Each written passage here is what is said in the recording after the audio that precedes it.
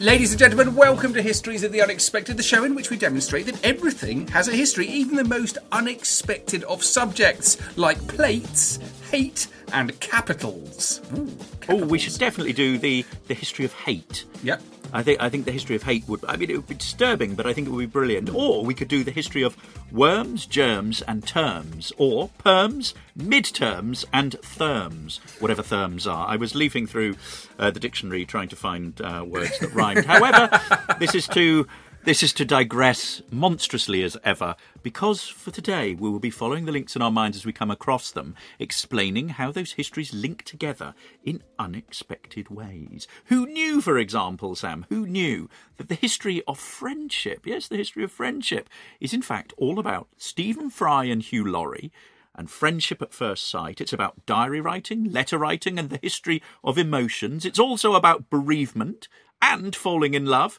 It's, of course, about Francis Bacon, Cicero, and politics, as well as penal laws and the Catholics in 18th century Ireland. And, of course, it's also, confusingly, about the history of cycling clubs. Of course it is. Or the history of bling. Did you know this? The history of bling is, in fact, all about costume during the Stuart period. And that was one of our recent homeschooling episodes that we're putting on since the nation is homeschooling in lockdown 3.0. Absolutely. The man presenting this with me, let me just say that if he was a falcon, he would be one owned by none other than Kublai Khan, hunting on the prairies of Central Asia in the Middle Ages. He is Professor Extraordinaire of Early Modern British History at Plymouth University. It's James Daybell. Hello, James. Hello, Sam. Well, let's just say that the man not sitting opposite me, because we are social distancing in these grim, grim days of lockdown, well, let's just say that if he were a bird handler, he would only be a royal falconer. Since we are going to be talking to a falconer today, it's the famous historical adventurer himself, my dear friend across town, Dr. Sam Willis. I've just had a revelation, James. We were doing the history of falcons. My mother's maiden name is Faulkner. Oh my gosh! And what a revelation! It is a bit of a revelation. I was like, wow. I was particularly unusually interested in the history of falcons, and well, maybe that's why. Maybe that's why. And we're doing this because a couple of summers ago, before last summer, so 2019, we were both at the wonderful Chalk Valley History Festival, and I bumped into the brilliant Paul Manning, who is the falconer of Lord Bewley at Bewley. So I had a wonderful chat with him in the afternoon sunshine. I think I got horribly sunburned, but we're going to come to that in a little bit. But it's also fortuitous, not only that your mother is a falconer, but also that I happen to be reading Kestrel for a Knave at the moment as part of my book club, which is actually a choice of your brother-in-law, Sam Willis. And I've been really enjoying it. Those of you who haven't read it as a school classic should get a copy. It's absolutely brilliant. It's about this sort of 15-year-old boy called Billy Casper, who lives in the north of England in a sort of mining town. There's very little going right in his life. He's bullied at school. The teachers don't like him. He struggles with his lessons. His father has left home because his mother has had an affair. His brother is basically a bully. And the one thing that keeps him going throughout all of this is this kestrel that he keeps in a shed at the bottom of his garden. And one of the most tender passages of it is when he's being sort of humiliated in a series of classes at school, and then his English teacher tries to get them to sort of start thinking about facts in order to then get them to think about fiction. And he asks the boys to sort of define what a fact is.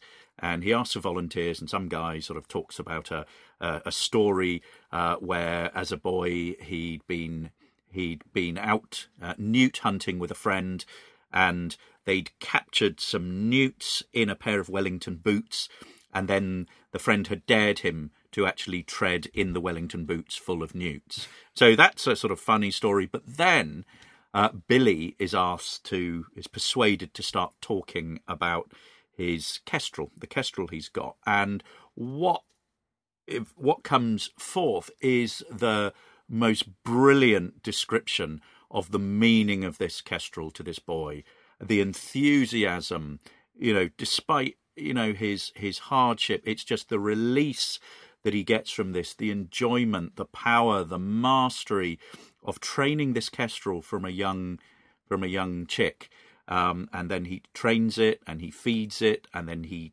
teaches it to sort of fly and then come back to him.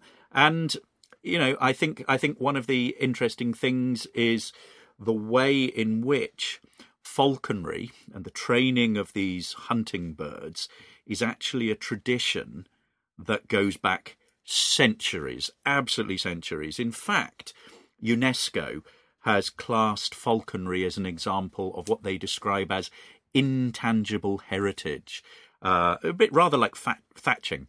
So it's traditionally practiced all over the world by many different cultures, and it's that kind of cultural heritage tradition that you need to keep going. So there we are. There's another sort of little entree into this world of the falcon and falconry. James, absolutely fascinating. I really enjoyed that. I wanted to talk about falcons in relation to the Mongol Empire. It's something I became interested in when I did all my travelling in Central Asia and China. I've been lucky enough to go back many, many times and to enjoy the prairies of Inner Mongolia. We have very few sources for knowledge of the Mongol Empire, but what we do have is revealing and interesting, and particularly in relation to falconry, particularly hunting with birds as well. They also had an interesting relationship with birds in terms of medicine, which is something that carries right through to traditional Chinese medicine today. And what's interesting is what we know about it survives from I think it was properly scholarly studies from around about the 13th century. So they were a result of actual in-depth research and very, very careful writing. That means that I think, farmers and country folk knew a great deal about wild and tame birds, but their knowledge is largely lost to us. One of the sources for our knowledge of falcons and the Mongols is, of course, Marco Polo, the Venetian merchant. He's an explorer, he's a writer. He travels through Asia along the Silk Road between 1271 and 1295. And then later on in life, he finds himself prisoner of the Genoese. And he's in prison with a guy called Rustichello da Pisa, who is a professional writer of romances. And it's during a very specific period, 1298 to 1299, so 3 years or so since he gets back from his travels in Asia, that he sits down with Rustichello and he writes about his experiences. There's no doubt that Rustichello added a bit of spice and a bit of elaborate words. And one of the great joys of reading Polo's book is to actually read it and have a little competition with yourself to guess about whether it's true or not. But his descriptions of falconry, I think, do ring with authenticity. So we know, for example, that among the Tartars, he describes, the women do the buying and selling and whatever is necessary to provide for the husband and household. For the men, all lead the life of gentlemen, troubling themselves about nothing but hunting and hawking and looking after their goshawks and falcons. He then writes about Shangdu. So this is in Inner Mongolia. It's there. It's the summer capital of the Yuan dynasty. That's the dynasty that rules the Mongol Empire before Kublai Khan. The ruins are still there. You can go and see them. I've been lucky enough to actually go. So he's describing this life in this capital of Shangdu in Inner Mongolia. More than 200 gerfalcons alone, without reckoning the other hawks. And he talks about the emperor, how he goes thus a-fowling with his gerfalcons and other hawks. He's attended by full 10,000 men who are disposed in couples. Every man of them is provided with a whistle and hood so as to be able to call in a hawk and hold it in his hand. There are also a great number of eagles, all broken to catch wolves, foxes, deer, and wild goats, and they do catch them in great numbers. But those especially that are trained to wolf catching are very large and powerful powerful birds, and no wolf is able to get away from them. Interestingly, falconry with golden eagles is still fairly common practice in eastern Mongolia and neighbouring areas, particularly amongst the Kazakhs. Many other species of eagles are found in that area, but they're not used because the golden eagles are the ones most specialised in hunting large mammals.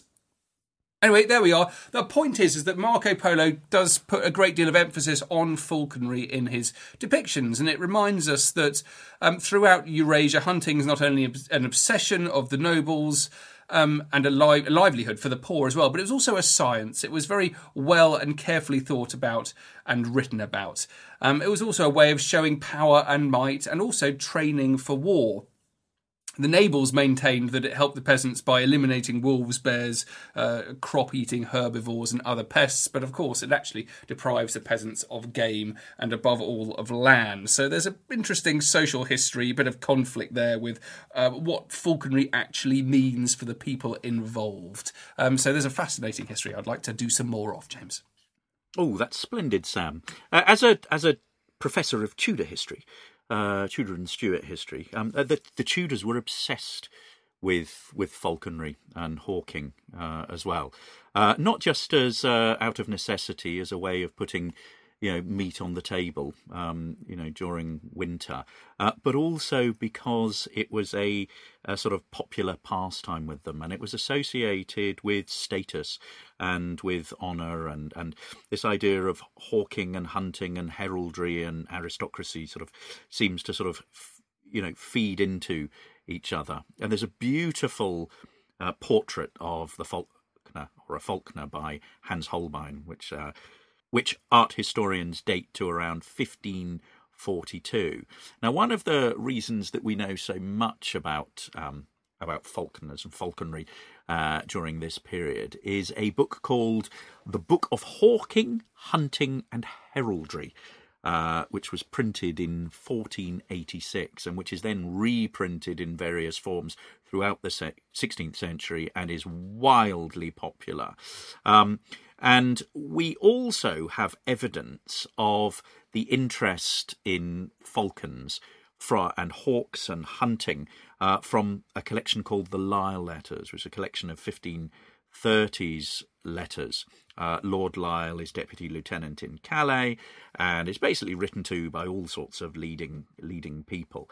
There's a letter from George Boleyn, connected to Anne Boleyn, and he writes to Lord Lisle requesting passage for his servant in October 1533, and he writes, "This my letter shall be to desire you to be good lord unto this bearer my servant William Atkins, ensuring him your favour to pass in Flanders with such small baggage as he shall bring with him, which, when he hath sold it at the most with the same money, buy for me certain hawks, praying your lordship also that as his return from thence, that he may have passage with the first that shall come over." There's another letter in September 1533 by a man called William Kingston, again to Lord Lisle, and he describes there, "The king hawks every day with goshawks," this is King Henry VIII, "and with other hawks, that is to say lanners, sparrowhawks and merlins, both afore noon and after, if the weather serves."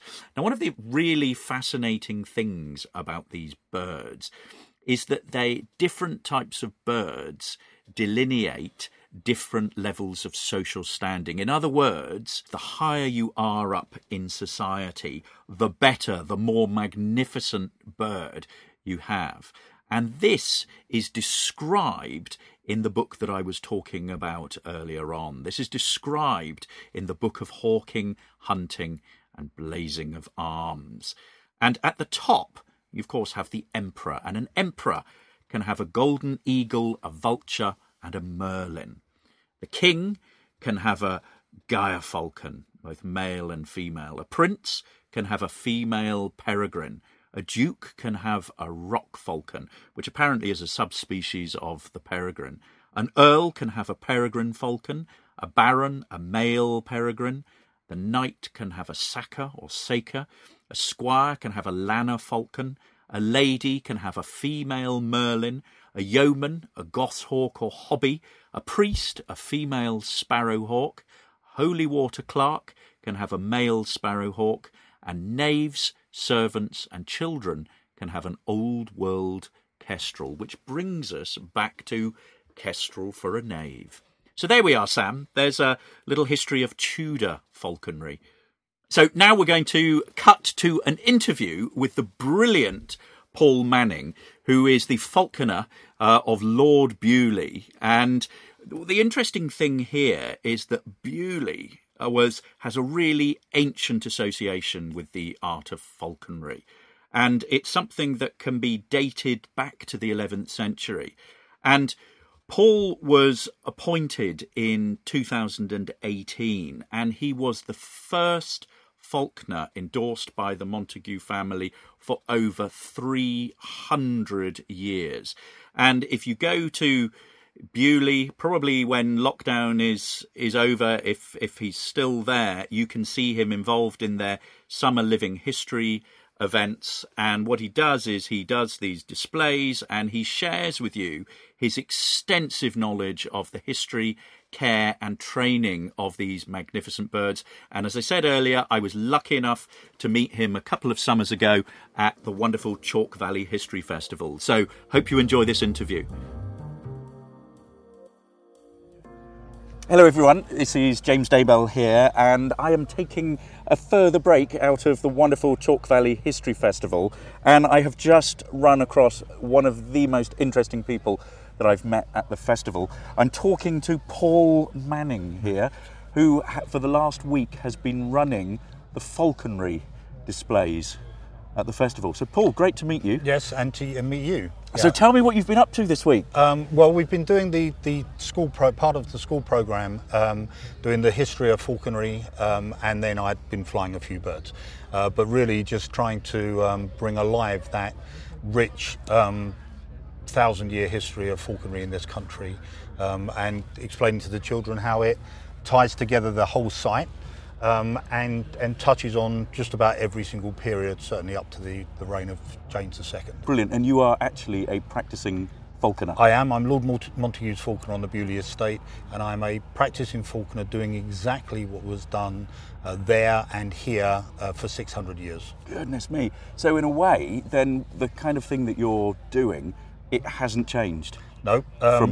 Falconry is truly living history. Yep. So what I practice is identical to what was happening here.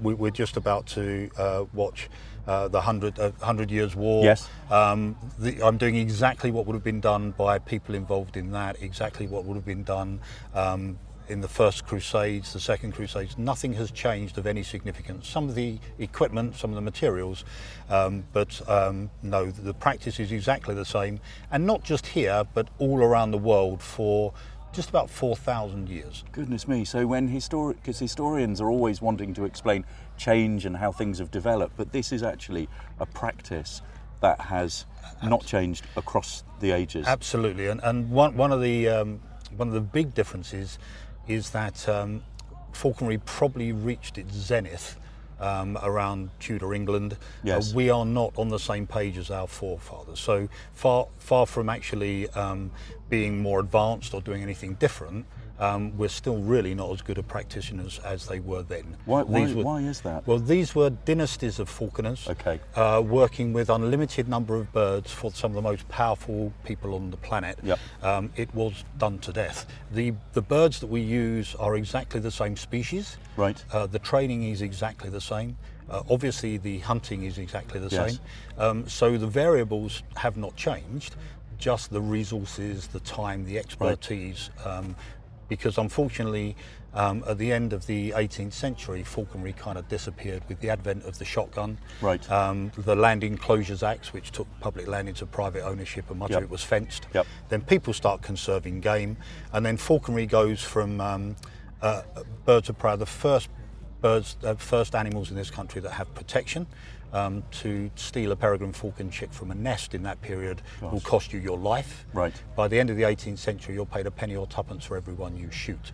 So falconry doesn't slowly So they're die almost out. vermin after. Yeah, absolutely. Yes. And within about 50 years, it literally falls off a cliff. And so as modern day falconers, we're having to relearn what was learned over thousands of years. So a historian who wanted to write about falconry would have to speak to you. Absolutely. They'd learn more speaking to you than reading about it. Oh, absolutely. And because falconry is counterintuitive, Yep. you have to learn it from somebody. If you learn a little bit and then make an assumption about the next step, you will always go wrong. And we Yep. were talking earlier about the example of that is in literature down through the ages. Yes. You can tell the falconers that are referencing falconry, like William Shakespeare, Yes. who was undoubtedly a falconer. Yes. And then you get the historians, like Conan Doyle, Yep. that mention falconry because it's part of that historical tapestry, but get it completely and utterly wrong.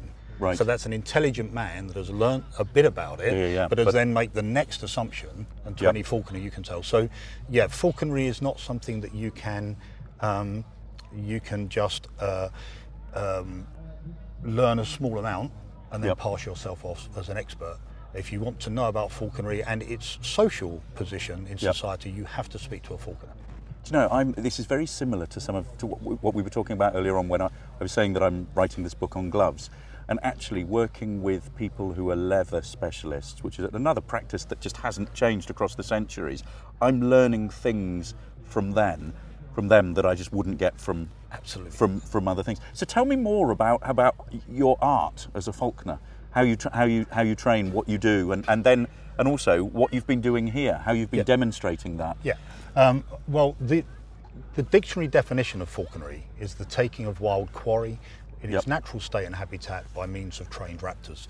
And so hunting with birds of prey is falconry. And falconry was used as a training ground for ladies and gentlemen down through the ages because, from the middle of the 12th century, it's part of a lady or lord's education. So Yes. it's part of their schooling. So Yep. it was in their DNA. Every single person that is being studied here that helped shape our nation's history in the 600 years after the First Crusade were falconers. Right. They learnt it as children. It's the most popular sport in Britain. Birds of prey stay wild for their entire lives. You can't train a bird of prey and you can't tame a bird of prey. In the wild, a peregrine falcon will only encounter another creature on 3 occasions in her life. One if she's going to kill it, Yep. another if it's going to kill her, Yep. and the only other time she comes together is to breed. Okay. And in birds of prey, the female's larger than the male. If she doesn't fancy him, she'll kill him and eat him. Right. So they have no concept of living in a society like we do. So they don't look after their young No, or anything. Okay. No, very functional. Right. So they have no concept of living in society. They don't seek the love, protection, or affection of any other creature. They shun all other creatures. They have no instincts to obey a leader. So Okay. there's nothing you can do to impose your will on a bird of prey. Right. All you can do is gain their trust over long, slow periods of gaining their trust in a semi-darkened room with no disturbance, enough for them to feed from you. And then over time, they will trust you enough to tolerate you while they do what they do naturally. So what age do you start They training have to them be as? adults, They have to be adults. which means they have to have been with their parents. They have to have been raised to adulthood by their parents, Right. and then been driven out into the wild to survive on their own. Any time after that, we work with them. Okay. And then we go through this very slow period of gaining their trust to the extent where they will just use you as an aid for their survival strategy. But they don't like you, they don't want you to like them, they don't want to please you, they have no desire to be around you at all. But they trust you. They completely and utterly, Right. but that's all. Right. The crucial thing is, therefore, when you hunt with a bird of prey, they never hunt with you. Okay. They use you to get a positive outcome. Okay. Once they've caught their food, they want nothing more to do with you. Okay. They would never ever bring their food back to you, Okay. and you can't take off of them what they've caught, because Okay. if you rob them of their kill, they'd never fly with you again. Okay. Okay. So this is really important. When they catch their food, you have to get to them. You have to make into them very low and slow, normally on your hands and knees, so you don't frighten them off. You can then offer them food in your gloved fist, and you can quickly cover up what they've caught, take it away. So it's in exchange for that. Okay. But the point is, even a prince has to crawl on his hands and knees to a falcon. It was a way of teaching humility, fortitude, Brilliant. and fine judgment. Brilliant. So your power, a perfect example, if you're Henry VIII and you tell a joke, everyone laughs. Yes. Are you funny? Yep. You're never going to know. Falconry was the only pure relationship he ever had because it was based on his merits. Yes. You can't get anyone to do it for you. You can't buy a result by buying the best bird. If a bird is going to fly and hunt with you, you have to do it all yourself, and you have to dedicate yourself to the bird. It's selfless. For the man born to command, or woman for that matter, it is that lesson in humility, fortitude and fine judgment. So it was used very much to bring you down, stop you from thinking you're more important than you are. And it still works today in exactly the same way. You have to work at the relationship every single day. You have to serve the bird. You have to make sure they never have any bad experiences. Yep. So everything that made it the most popular sport in Britain for 600 years is the same reason we do it today. Me. And it hasn't changed. And how long does it take to train? Yeah, I mean, probably from first taking a bird from their parents, or the first time you ever work with them, to the day when you can stand in a middle of a field with no distractions at all, and they will fly to you, around 6 or 7 weeks. But remember, that averages out at about 3 hours a day, every single day for 6 or 7 weeks. And then you have to keep working at that relationship every single day. So it's not like a dog that once you've gained their trust, it stays that way forever. So weekends and they're just... If you didn't work with them if I didn't work with my birds for 2 weeks, Yep. it would take 2 weeks after that to get back where I was. If it was 2 months, you'd have to start from beginning again. Right. They go back to wild every day that you don't work with them. Goodness me, that's a long... I had no idea. Absolutely. About I have a new Gia Falcon that I got 2 years ago. He has never gone one single day when he didn't feed on my fist. So if you think of what you've done in the last 2 years, that's the degree of... Goodness me. So, and again, that's a great... I mean, it shows the dedication of a falconer as well. Absolutely. It's and how obsessive. that your life is structured around that relationship with the bird. So what have you been doing here? Well, I present... we had a display of birds for the children groups to come around and just talk and ask questions, which was lovely. And then once a day, we'd go to the top of the field. I would do a presentation about the history of falconry, this 4,500-year history, making sure that it touches on all those periods that the children are learning at school. Yep. And then I would just fly. I'd do a little bit of you've early got training. the birds here. Yep, I'd do a little bit of early training with one of the birds to show them that relationship I just spoke to you about. And then I fly 2 different body shapes: a hawk, which is an A to B hunter that takes mainly ground quarry, and then we were flying a falcon here.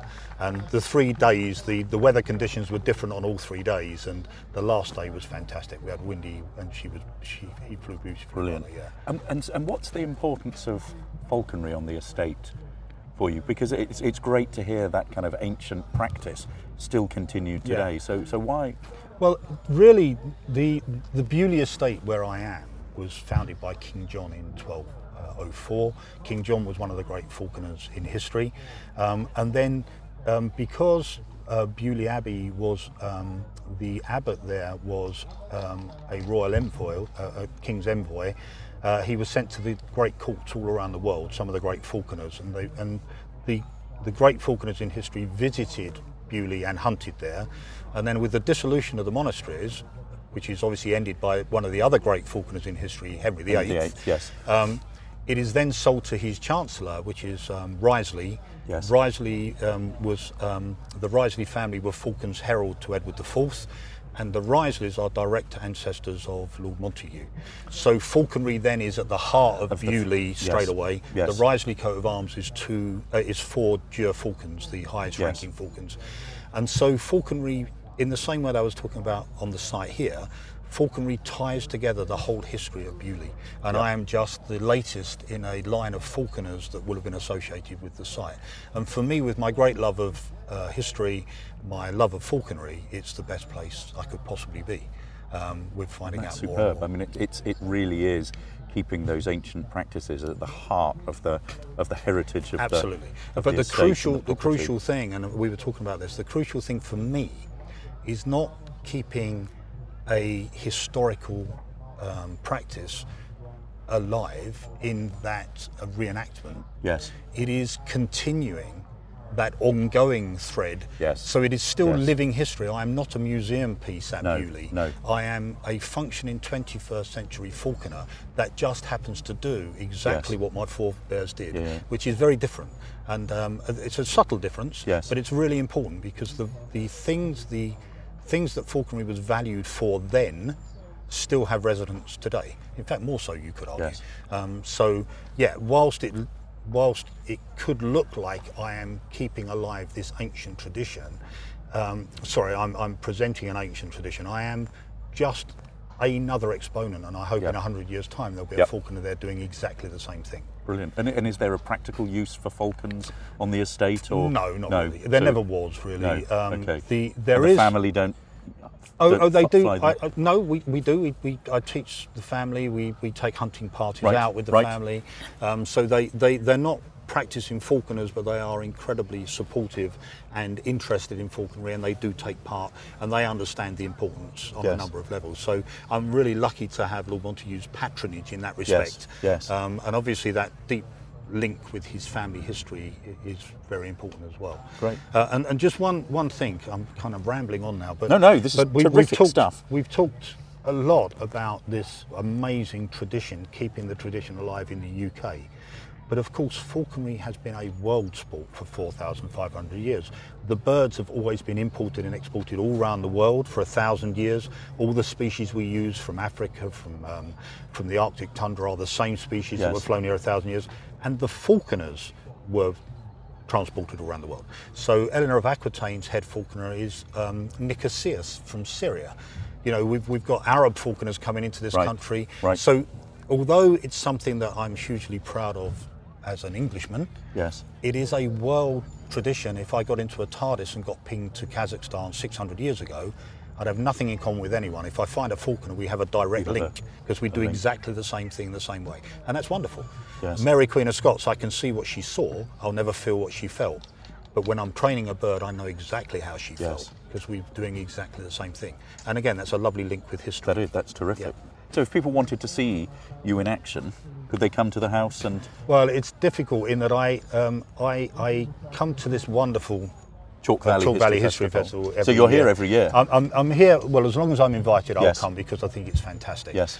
I don't do a lot of public display work. Okay. I have a falconry school and exhibition at Bewley, which people can come and look at. And I do, through the summer weeks, when we have Living History, I do present.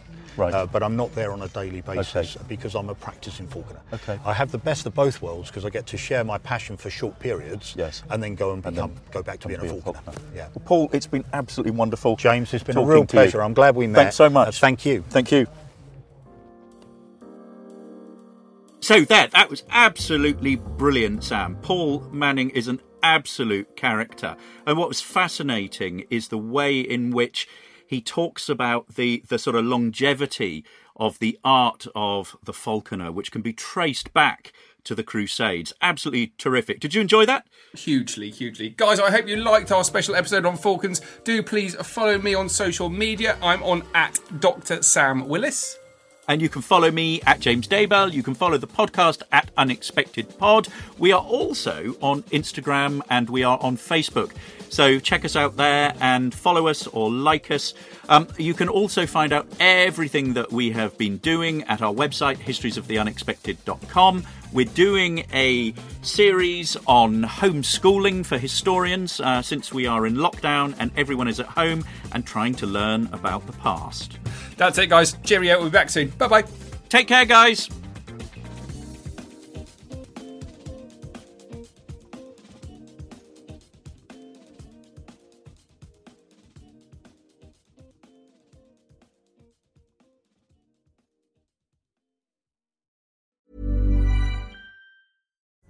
Pulling up to Mickey D's just for drinks?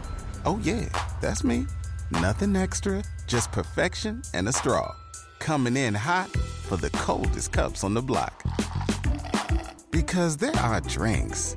Then there are drinks from McDonald's. Mix things up with any size lemonade or sweet tea for $1.49. Perfect with our classic fries. Price and participation may vary. Cannot be combined with any other offer. Ba-da-ba-ba-ba.